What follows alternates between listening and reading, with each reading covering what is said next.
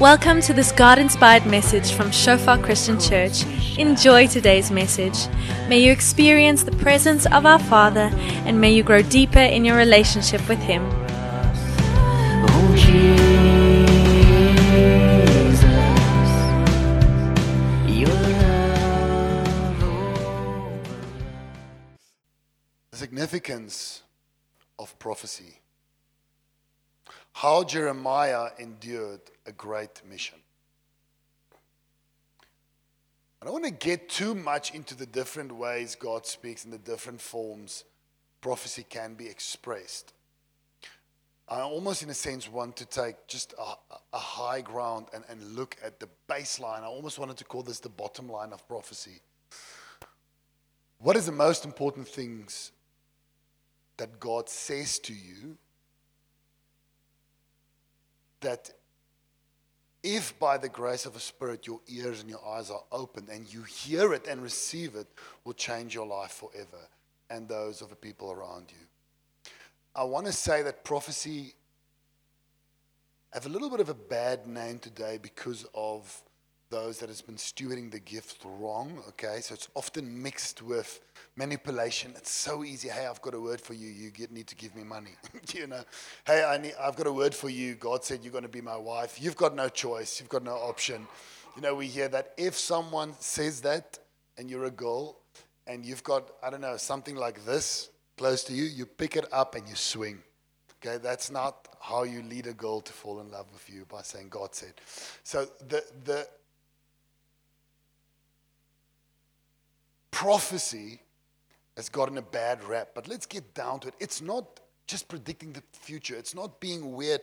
The whole thing of prophecy is bringing God's word in application into all and every circumstance there is. The whole idea of someone stepping into an office and even saying, hey guys, I believe that God does not want us to lie about this number, but be honest. That's a prophetic word, that you coming in and speaking God's truth. So it can be as simple as that, but it can also be abstract. I've heard many testimonies where someone, for example, I know this is the story of Sias, he would come to this one lady and he keeps on seeing a rose. And he said, listen, I don't know what this means, but when I look at you, I see a rose. And then she started to cry because there was a thing about her husband that died. And when she was with roses, God said, I'll never leave you. And she needed a reminder. So sometimes it is abstract and the dots need to be connected. Sometimes when we prophesy, we make mistakes. We say the wrong thing. And that's why the best place for prophecy is always a healthy congregation. Let's say you have a dream. I had a dream the other night and I voice noted someone. I said, listen, this is what I dreamed. I'll share it with you guys. I had a dream that there was people that invaded my home, the place where I live. But it was like an army that came over the walls and I had to find a place to escape. But when I got the family into the car and we tried to get away, there was a flat tire. And so that has put some very specific prayer direction into my life, because sometimes it just means that there's a spiritual onslaught and that flat wheel can be my prayer life. So it's not in scripture. It's something that God maybe wants to communicate with me. So what I do with it, I put it before His feet. Say, Lord, this may be the case, maybe not, but here I am consecrating myself to you. You are our strength. Okay, so prophecy can be abstract, but it can literally be you speaking the truth, biblical truth, into a situation. Now, what did God say to Jeremiah to help him accomplish a great mission? Now, let's quickly look at this man's life. You're going to enjoy this. So sometimes you think, God, you can't really use me. I mean, I've got this circumstance. Those people don't like me. I've been through this hard time. I come from this family. I have to face these people at work. Surely you want to use other people, not me. Let's look at Jeremiah for a moment.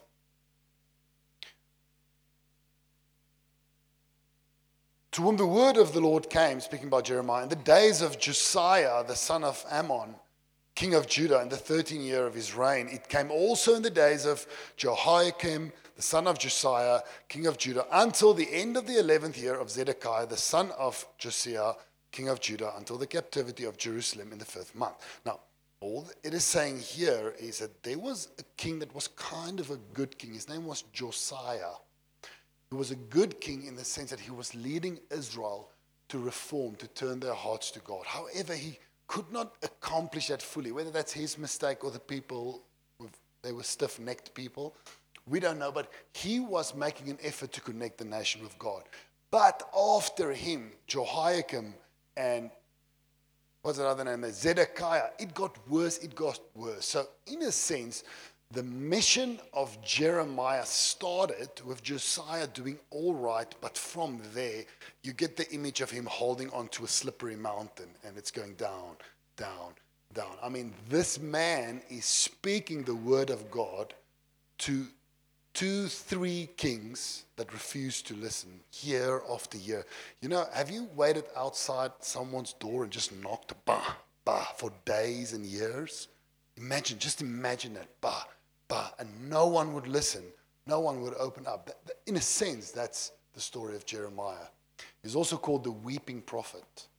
There was times when this overwhelmed him. We think of these prophets as superhumans. There was time when almost like the menselijkheid, the realness of this prophet would be so evident that you would see yourself in his tears.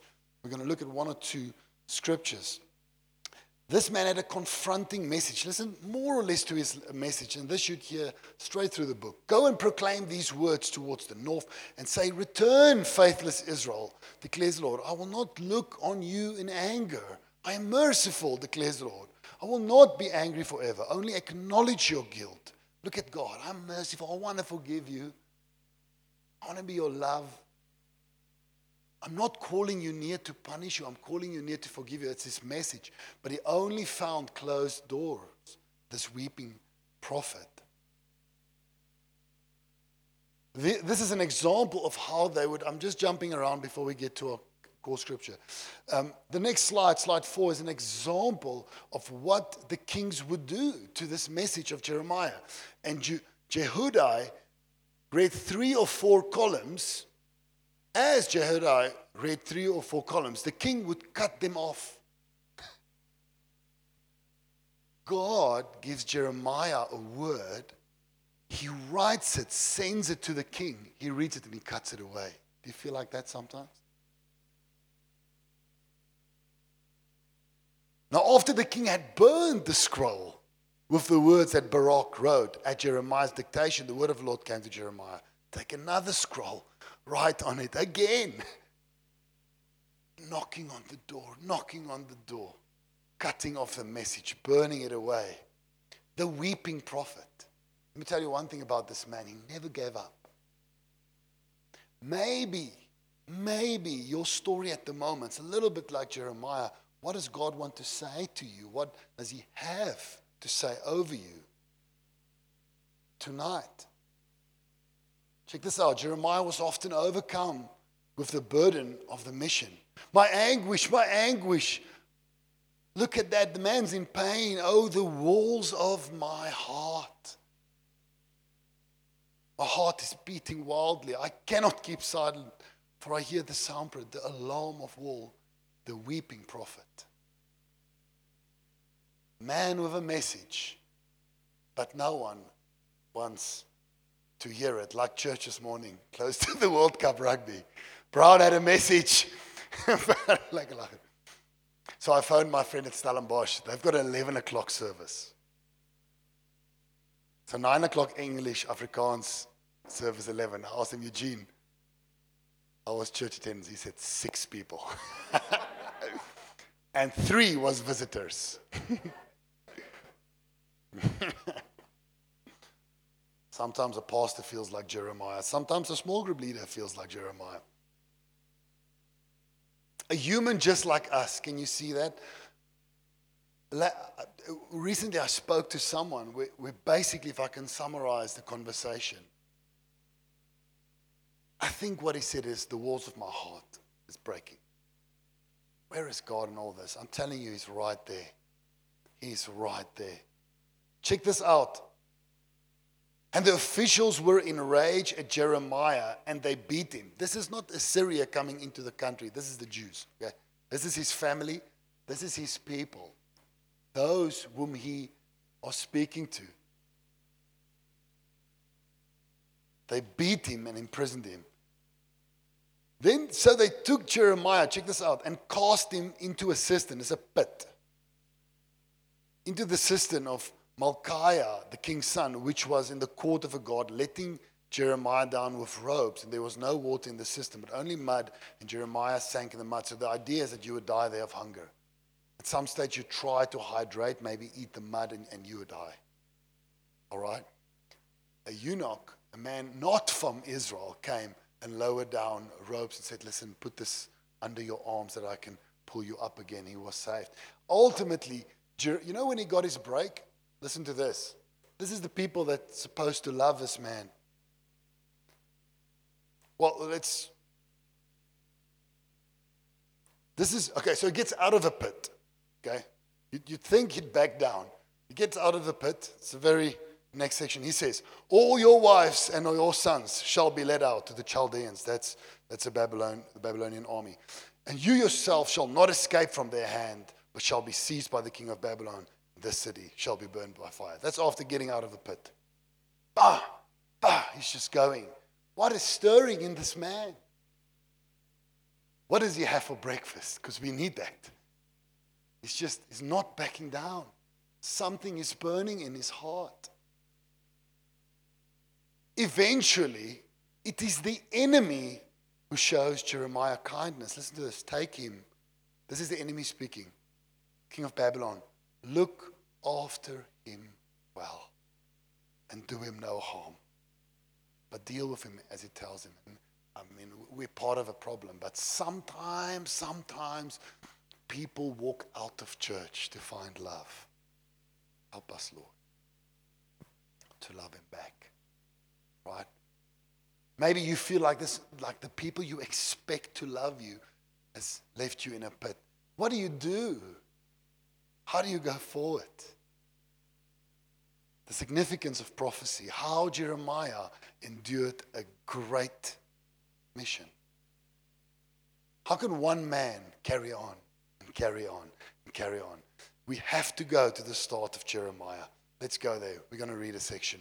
Now the word of the Lord came to me, Jeremiah 1, saying, listen up, before I formed you in the womb, I knew you. And before you were born, I consecrated you. I appointed you a prophet to the nations. Then I said, Lord, behold, I do not know how to speak, for I am only a youth. But the Lord said to me, do not say I am only a youth, for to all whom I send you, you shall go. And whatever I command you, you shall speak. But just listen to that. You know what I want to tell my son right there?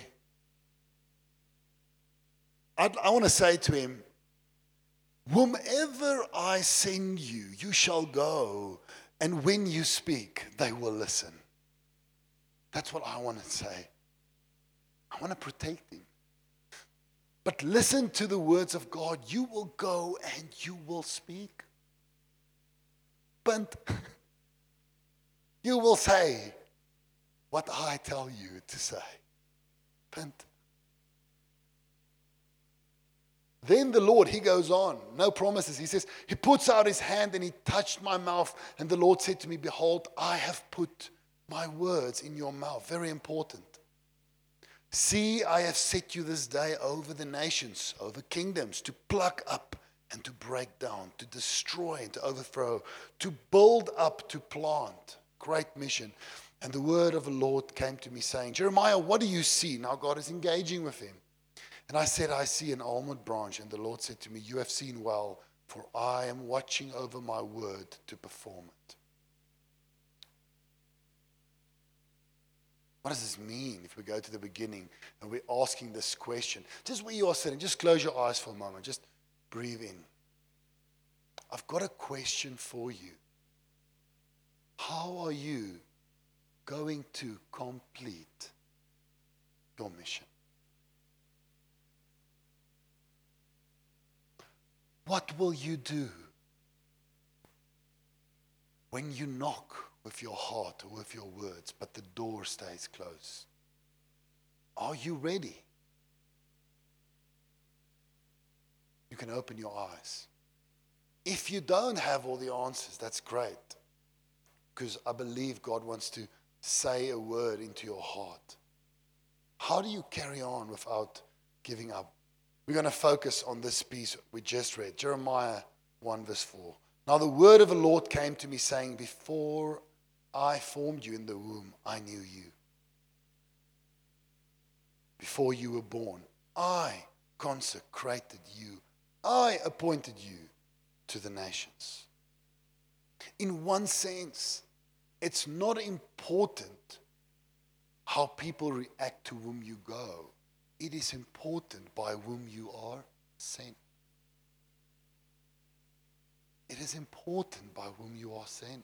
And so the first thing I want to say tonight is, when God speaks prophetically over you, He speaks peace to the storm of identity in every life, to every person. The first thing God has to deal with is that you know that it is He who made you and formed you and want to commission you. It's very important, and we see the very same pattern in the life of Jesus. We see God. It's not even prophetic in a sense when God speaks, because when it's prophetic, you're like watching. But when God speaks, He just speaks. He speaks over Jesus. He says, this is my son. My son. Before He goes out for a mission. How could He overcome such hostility? Lines on His back. Lies being spread about Him. Being set up in court to fail. At the end, dying. I mean, how do you continue? You have to start somewhere. And the place to start is not a skills development weekend.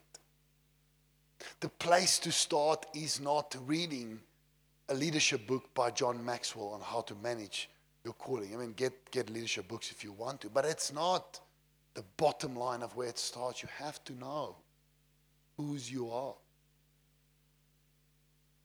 Because when others laugh in your face, when the door stays closed, you're not moved. Because when God sends you, how people react doesn't match up. Are you with me? I must go fast because normally a sermon is 3 points in a poem.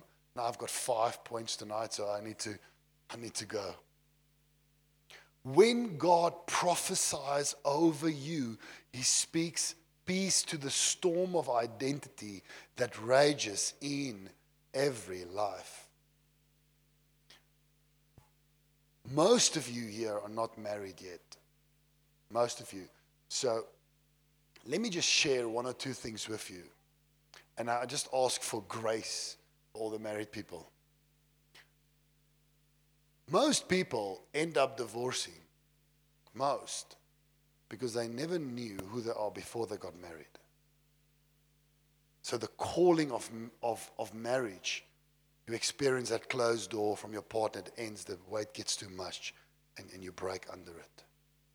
Many marriages, I'm using marriage as an example because it's an easy place to start. Many marriages crumble because the husband do not know who he is in Christ. So he believes he needs to spend up to the max to drive in something or live in a place to show people that he is something, someone. The pressure breaks at the end, right? When one credit card starts to knock the other one, and you break. This is where we start. We need to know what makes you significant. What makes you unique is not what you have, but whose you are. It is essential. We cannot go past this. And tonight, God is here moving among these chairs, wanting to put identity into each one of you guys. Because He loves you dearly. You are not fit for mission if this is out of place. If this is in the life, let's throw myself under the bus here. If this is a life in the heart of a pastor, if he does not know who he is, he will always seek for his approval from the congregation. And so when God asks him to speak a certain thing, but it might make the congregation he will not mad. It will make the congregation mad, and he will not speak. So he will start speaking what those want to hear, where he looks for his identity. Can you see the danger? All right? Same is true for you. He's saying to you, I formed you. It is I who know you. Amen? Let's go on. How could Jeremiah push through all these obstacles? If you go one slide back again, please, Vessel, I will appreciate that. He says, I formed you in the womb, I knew you. And before you were born, I consecrated you. In his case, I appointed you a prophet to the nations. Now, I can't speak for every one of you. I don't know exactly how God wants to use you. He wants to use you to be a steward of the gospel. That's true for everyone. He wants you to carry the good news into your family, for everyone. But in which way he uses you and your passions and your skills, I can't speak for everyone. But there's this moment when you come before God where he says, I consecrated you, I appointed you blank in this world. You are appointed. You are appointed by God.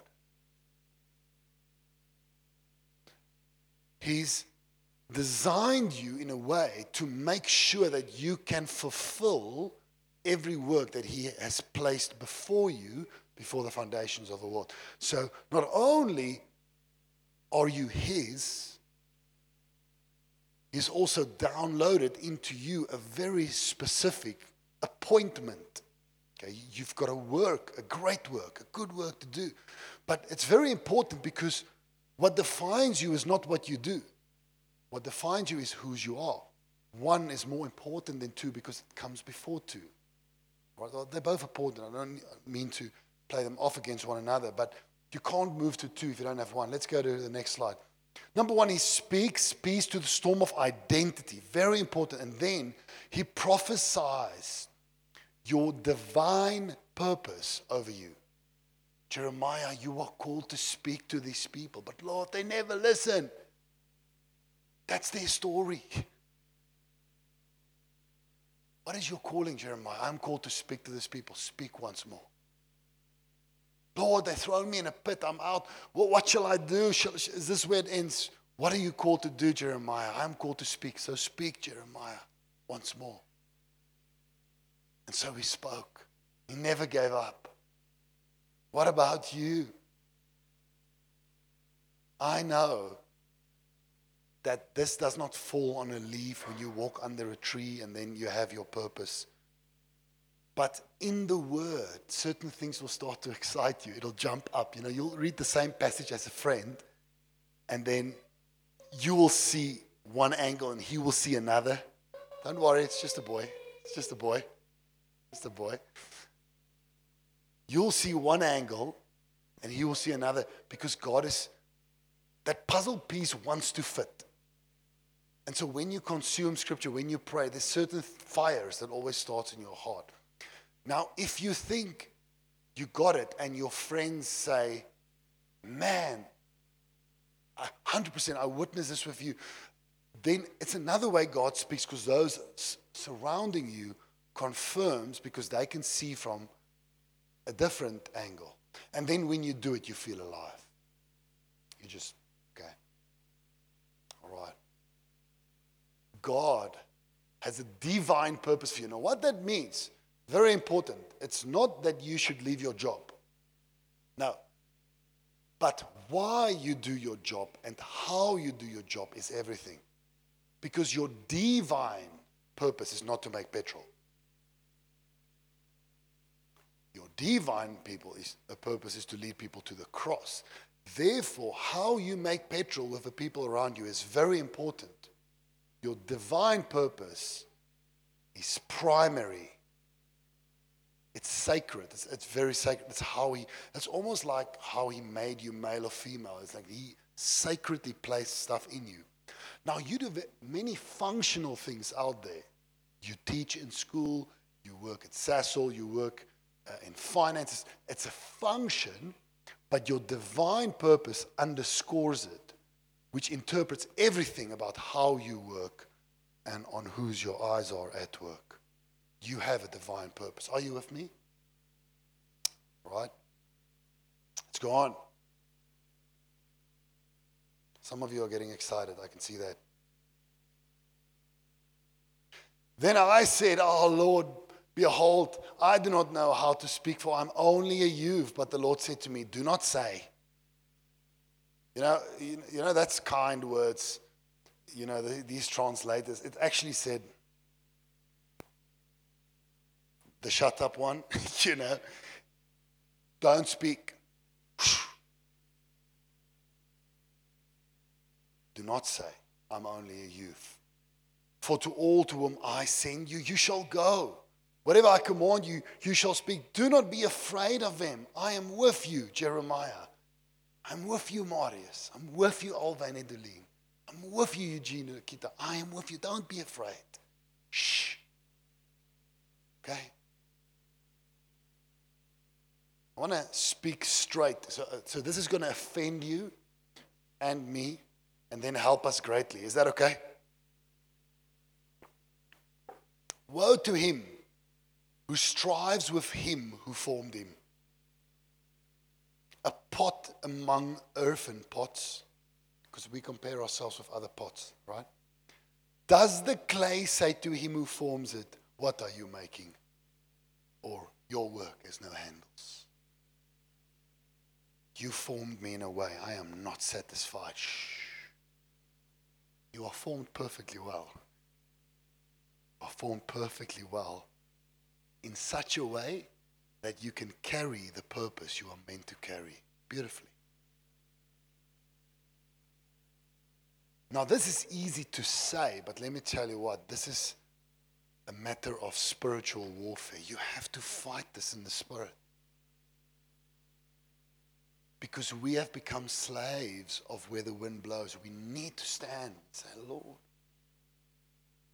In prayer, I want to start establishing, build up, fight for who you made me to be. And I'm sorry that I've backed off when I found one closed door.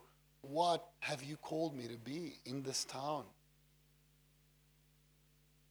Don't stop, all right? He's working in you. Number 3, when God prophesies over you, God's words to you are able to silence every doubt within you. How do you carry on and never back down and never give up? Know who you are. Discover, okay, you'll never know. You'll discover more things about yourself. Ask omhoog when you're over 60. Okay, so don't feel bad that you don't know or have an objective perspective of every gift you have. Don't worry, but start walking in shoes that walks nice, all right? You can do that. It's doable. And number 3, he will always speak words over you to help you overcome and silence doubts, all right? But that's a battlefield in prayer that you need to overcome, because you here know the Spirit says yes. God says you can do it. Your circumstances says no. So there is a standoff.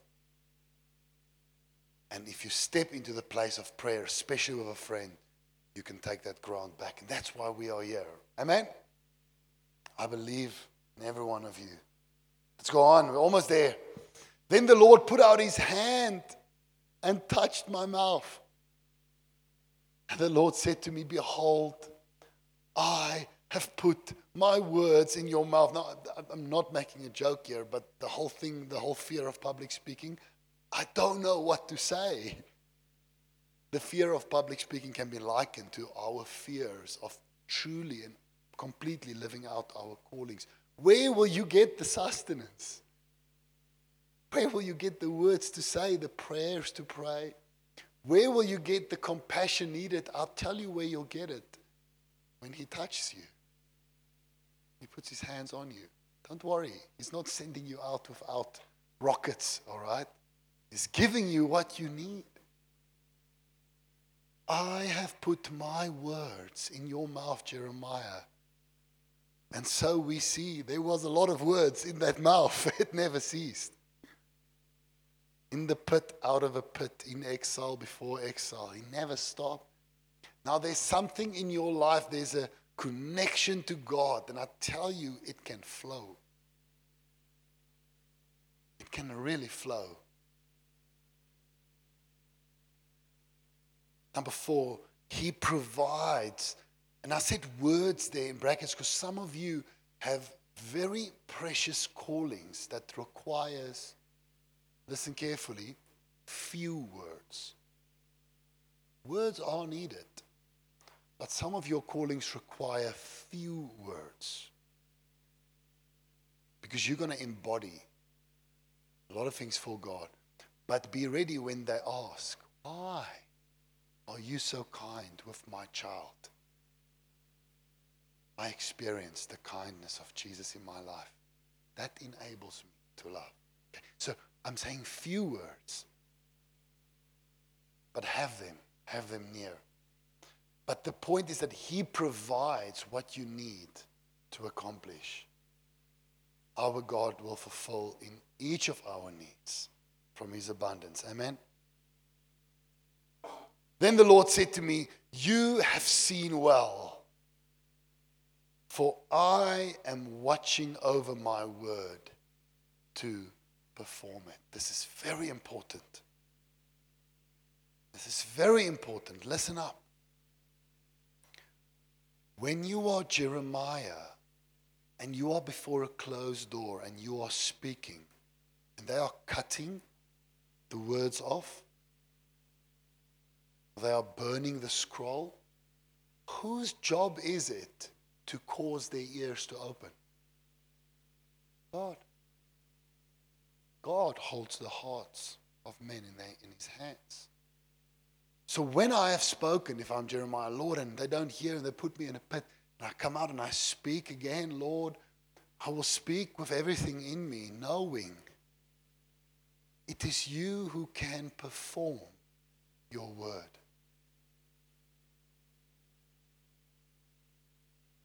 That means after a good day of living your calling in Sasol, the school, wherever you are, after a good day of engaging with God and the people, and you see some bad stuff, when people know you love God, they come to you with the worst of things. You know about all the divorce, you know all the poverty, you know about these things. But after you have done all you can do, you can sleep a good night's rest. It is God who will perform it. And maybe He will use you in a practical way. But when we experience those closed doors, we can go on because it is God who will perform it, not me. The last thing I want to say for tonight, or the last point, is simply God will do it. God will do it. Don't give up.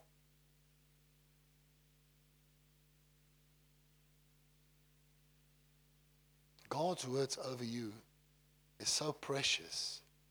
It establishes, sends you out, and help you to endure until your days on earth are completed. And some of the seeds that you will sow in this life, I know most of you guys are young. Some of us have many days left on this earth. Some of the seeds we sow in this life will grow after we've gone. He will perform it. Some of the seeds we sow, we will see them grow and bear fruit, and we will cry for gladness and thankfulness. Sometimes we will cry because we don't understand why the door is still closed. You pray, do what He tells you to do. He will do it in His time. Does that make sense? Now, where do we start? Just all this. Let's just read through that. He speaks peace to the storm of identity. He gives you a divine purpose. It underscores your functional purpose in this world. God's words to you are able to empower, to overpower every doubt within you. And He gives the word that you should speak. So He enables your ministry, and then He will do it just once to use you. Just once to use you. So where do we start Shofar Secunda? What do we do? What do we do with that? Do we try and build something on that? I think that's important, but let's take that with us and aim very clearly. Where do we aim? This is where we aim. This is where we put all of our attention. John 1 verse 14. And the Word became flesh, and He dwelled among us. We have seen His glory, glorious as the only Son from the Father, full of grace and truth. God's prophetic word, God's word became a man. And when we give our full attention to listen to His words and behold His life with humility, it points us in the right direction for where we should start. Even if we all look at Jesus, the same Jesus, we worship Him, we lift Him up, and we start to follow Him, it will look different because we are made different. And He will unlock all those gifts. The reason I have this up here is because none of us are the Word. We are not the Word. Talking about prophecy, we want you guys to prophesy to one another. We want you guys to speak life. But let's remember where we fit in. The Word came and lived and died. Therefore, we can go and do amazing work on this earth. Amen.